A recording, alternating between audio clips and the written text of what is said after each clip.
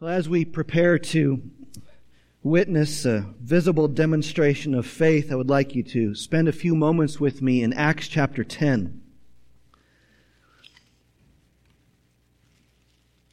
This is a special service, and this morning in our first service we had the privilege of witnessing some baptisms as well. And in a few moments we will again. And we have a picture of this in Acts chapter 10 that may be familiar to you, or parts of it may be familiar to you. Just like to read a good portion of this and then just share a few thoughts with you about it. Acts chapter 10, beginning in verse 30, and I'll read through the end of the chapter. So Cornelius here is speaking to Peter, the Apostle Peter, and he says, 4 days ago, about this hour, I was praying in my house at the 9th hour. And behold, a man stood before me in bright clothing and said, Cornelius, your prayer has been heard, and your alms have been remembered before God. Send therefore to Joppa, and ask for Simon, who is called Peter. He is lodging in the house of Simon, a tanner, by the sea. So I sent for you at once, and you've been kind enough to come.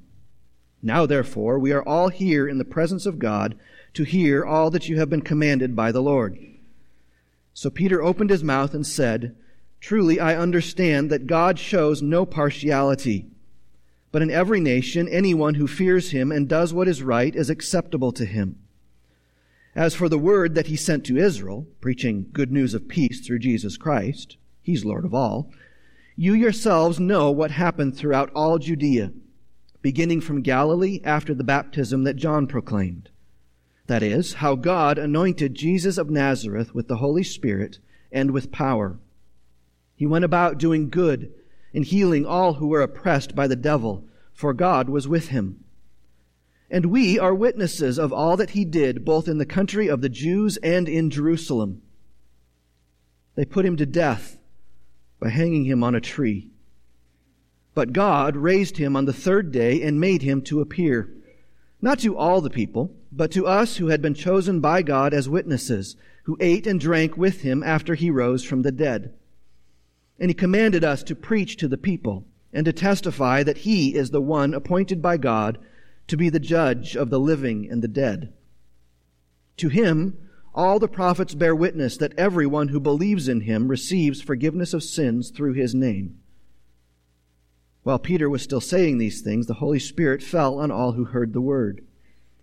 And the believers from among the circumcised who had come with Peter were amazed, because the gift of the Holy Spirit was poured out even on the Gentiles. For they were hearing them speaking in tongues and extolling God. And then Peter declared, Can anyone withhold water for baptizing these people, who have received the Holy Spirit just as we have? And he commanded them to be baptized in the name of Jesus Christ. And they asked him to remain for some days. Amen. This passage illustrates one of my hidden fears. One of the things that you are told in seminary as in pastoral training is that you need to be ready to preach at a moment's notice. And Peter had to preach at a moment's notice, without any preparation, without taking the time to study a passage of Scripture and prepare some notes, write out an outline, and say to Cornelius, Cornelius, here's my message for today. Now, Peter was a rigid and structured kind of guy, so I like to think that he liked to have time to prepare. But here he got to Cornelius' house, and Cornelius said to him, Peter, I was told to send for you. Preach. Go. We're ready. We're listening. You may have heard of this interaction, and you may have heard of what led to this interaction. This man named Cornelius was a Roman centurion, a Roman soldier, who believed in the Jewish God, and how he lived his life displayed that faith in his Jewish God. But what he did not know was that the God he was worshiping had visited his people. He didn't know what John wrote in John chapter 1, that the Word became flesh and dwelt among us, and we have beheld His glory. The glory is of the only begotten of the Father. He didn't know that. He didn't know that God had come in human form. That was unknown to him. And so God himself acted to provide Cornelius with that message of saving truth. How gracious of God is that? Cornelius was just going about his life doing what he thought he should be doing in faithfulness to the Jewish God. And God said, no, Cornelius, you need more. I'm going to send it.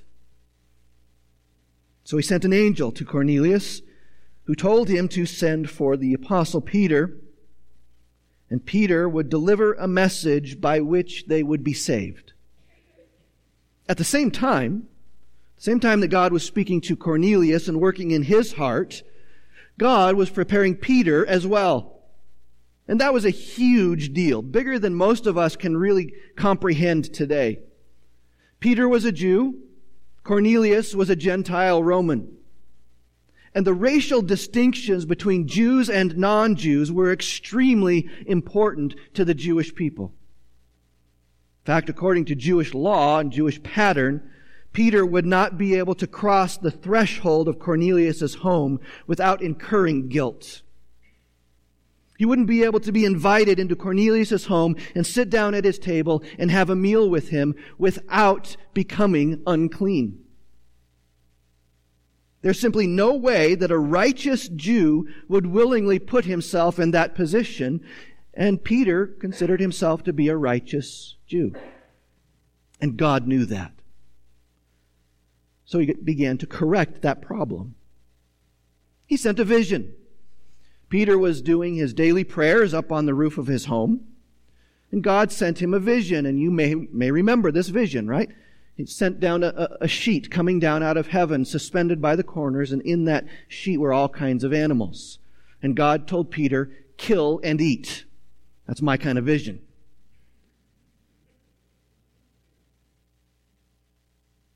But Peter couldn't do that, could he? Peter couldn't even begin to comprehend in his own mind how God could ask him to do such a thing, because there were animals in there that were unclean according to Jewish law. If Peter was going to be a righteous person, he could not do that. But what God told him was, Peter, what I have made clean, do not call common or unclean. Peter was not to see a distinction between the things that God had made. And in this context, that applied to people. That's why we see when Peter arrived and began to speak, verse 34, Peter opened his mouth, and didn't he always do that? He opened his mouth and just started talking, except this time God had prepared him for what to say, right? Peter opened his mouth and said, truly I understand that God shows no partiality. But in every nation, anyone who fears him and does what is right is acceptable to him. The word fears there is often used in the book of Acts as a synonym for faith. It's a synonym for believing. And that demonstrates an important truth here. The good news of salvation in Christ alone is impartial. It's impartial. But the Jewish mindset at that time was that God's grace was limited to just His chosen people, Israel. If you want an illustration of that, just read the book of Jonah.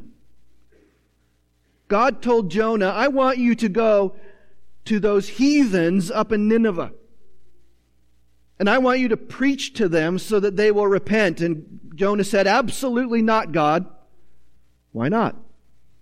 Because I know that you're going to be gracious to them. He couldn't conceive of God's grace being given to those outside of the boundaries of Israel. So if you wanted to receive God's grace, you had to convert to Judaism. But God showed Peter that everyone is in need of His grace. Everyone has a need for forgiveness of sins, and God is willing that all should receive it. For all to receive it requires the good news to be impartial. Race doesn't matter. Language doesn't matter. Color doesn't matter. Location doesn't matter. Status doesn't matter. Everyone needs the gospel of God's grace in Christ. In this account, God's good news brought salvation to Jews and Roman Gentiles.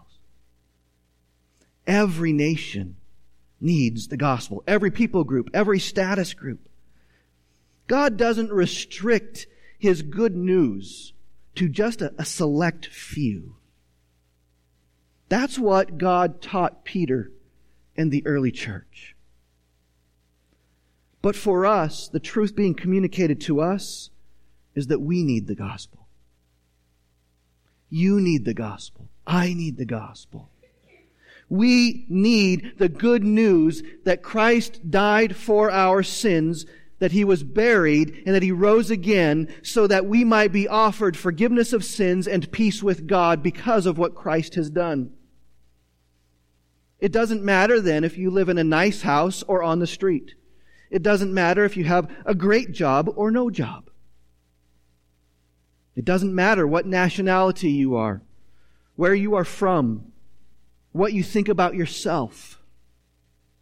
God is not biased. He is not partial. His truth is for you. But that truth, that good news, that gospel needs to be received. In chapter 11, Peter returned to his home church in Jerusalem, and he told them what God had done. He told them all about his vision. He told them all about his encounter with Cornelius. And I want you to notice what Peter says in verses 13 and 14. So again, he's recounting events that happened.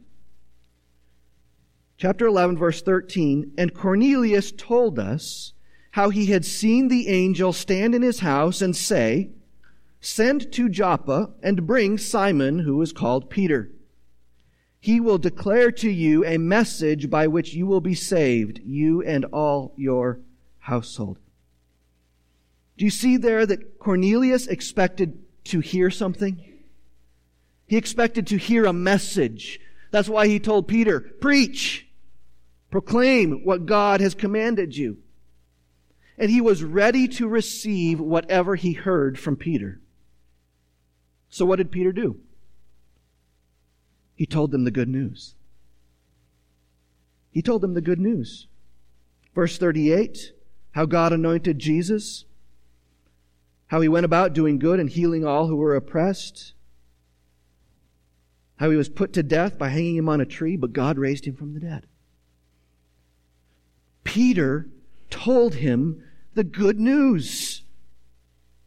The good news about Jesus, about God sending a message of peace and forgiveness through Jesus, accomplished through the cross. And how was that message communicated? By Peter telling them, through speaking. Someone said something so that others could hear it. God sent Peter to tell what Jesus did on the cross, so that people might hear the good news of the forgiveness of sins. That's important to know. It's important because of Romans 10, verses 9 and 10. There it is made clear that belief cannot occur without hearing about Jesus. And people can't hear without someone telling them. That's exactly what happens here in Acts chapter 10. God sent Peter. He sent him to communicate the message of forgiveness of sins in Jesus. And Cornelius and all his family and his guests all heard the message. They received the truth of peace with God through the forgiveness of sin as a result of Jesus' payment for that sin. And Cornelius needed to hear that message. And God paved the way for that from beginning to end. You need to hear that message. Your friends and your family need to hear that message. But the question then becomes, what then? Well, what comes after hearing? Well, the Bible tells us that faith comes after hearing. And that's exactly what we see here. There is a response to this truth, and that response is faith. It is belief. Look at chapter 10, verse 44. While Peter was still saying these things, the Holy Spirit fell on all who heard the word. They first heard the message of Jesus, and those who heard believed. Now, you might argue with that, saying, how do you know they believed? It doesn't say that. Well, look down at chapter 11 again, where Peter returned to Jerusalem and told the church what happened. In verse 15, Peter begins to recount what happened. As I began to speak, the Holy Spirit fell on them just as on us at the beginning. And I remembered the word of the Lord, how he said, John baptized you with water, but you will be baptized with the Holy Spirit. If then God gave the same gift to them as he gave to us when we believed in the Lord Jesus Christ, who was I that I could stand in God's way? Who was I? It's almost there are sections of that are almost word for word repetitions of chapter 10. So the Holy Spirit fell on them. That's almost word for word repetition of chapter 10. Then Peter says, I remembered the word of the Lord, how he said, this is what's going to happen. And if then God gave the same gift to them as he gave to us when we believed, how could I stand in the way? Do you see that? Peter connects the indwelling of the Holy Spirit with believing in Jesus. We know that when Cornelius and whoever was with him believed in Jesus through the message that they heard from Peter, the Spirit of God came to be within them. We call that Spirit baptism. That is different from water baptism. That is when God initiates you in the family of God at the moment that you believe. He puts His Spirit within you. Peter was sent so that they could hear the message. When they heard, they believed. When they believed, God gave them His Spirit. In the Bible, we never see anyone belonging to God's people without them first exercising the faith given to them by God. They hear the message, they understand the message, and they respond to the message by believing in Christ alone, in His death, burial, and resurrection that secures their salvation. That means that baptism is the good news on display. Baptism is the gospel of God's grace being displayed to a watching world. Notice what happened. Peter realized that the defining characteristic of a genuine Christian was evident in these people. That defining characteristic is being indwelt by the Holy Spirit. They received the message of truth. They believed, and God gave them His Spirit. In a gracious display of confirmation, Peter could see that. Now we see Peter's response. Can anyone withhold water for baptizing these people? When they believed the message, God gave them the Holy Spirit. That happens with every believer. If you have come to faith in Christ, that has happened with you. It generally isn't as dramatic as it is for these folks. But every person who believes in Christ receives the Holy Spirit. And Peter responded to that saving faith of these new believers by expecting them to immediately put that on display through water baptism. In baptism, those who believed proclaimed the message in which they believed. They proclaimed that Jesus died, that He was buried, and that He rose again. What a wonderful, beautiful picture of the good news. And going down into the water, you are dying with Christ. You are being buried with Him, and you are being raised up again to new life. That's not what happens. That symbolizes, pictures what happens. Their inward faith was put on outward display, showing everyone that new life in Christ had taken place. And I know that there are various traditions and patterns for baptism, but this is one of the main reasons why we at Faith Evangelical Free Church don't do infant baptisms. Because baptism, as demonstrated all throughout the book of Acts, follows an expression of faith. It follows when somebody hears the good news, responds to the good news by placing their trust in Christ, and then they display that to a watching world. Now, that doesn't mean that if you were baptized as an infant that wasn't important for your family, or that it means something to you. It just means this is what the book of Acts demonstrates for us that Jesus prescribed. In reality, baptism doesn't do anything but get you wet. Now, every Christian should follow the Lord's command and be baptized, but it doesn't save you. It proclaims that you have already been saved by the grace of God alone, through faith alone, in Christ alone. Baptism displays what the Christian receives in Jesus, the forgiveness of sins and new life in Him. It's saying, I am entrusting my all to Jesus because He has done everything for me. And in Cornelius, we have an example. He heard the message, he understood the message, and he believed in the good news of Christ's death, burial, and resurrection. And then he was baptized in a display of that faith. Now, there's no indication here, no indication from Scripture that Cornelius or anyone else who believed that day objected to being baptized. There was simply an understanding in the New Testament church that when you come to faith in Christ, you display what has happened on the inside with an outward, public display that everyone can see. And this morning, we have the wonderful privilege of witnessing that. We've had 5 individuals already this morning follow Christ in this way. In the first service, we witnessed Skylie and Leah and Samicha and Noel and Joyce go through the waters of baptism. We heard their professions of faith in Christ. And now I would like to invite Kaya to come forward and to share with us what Christ has done for her.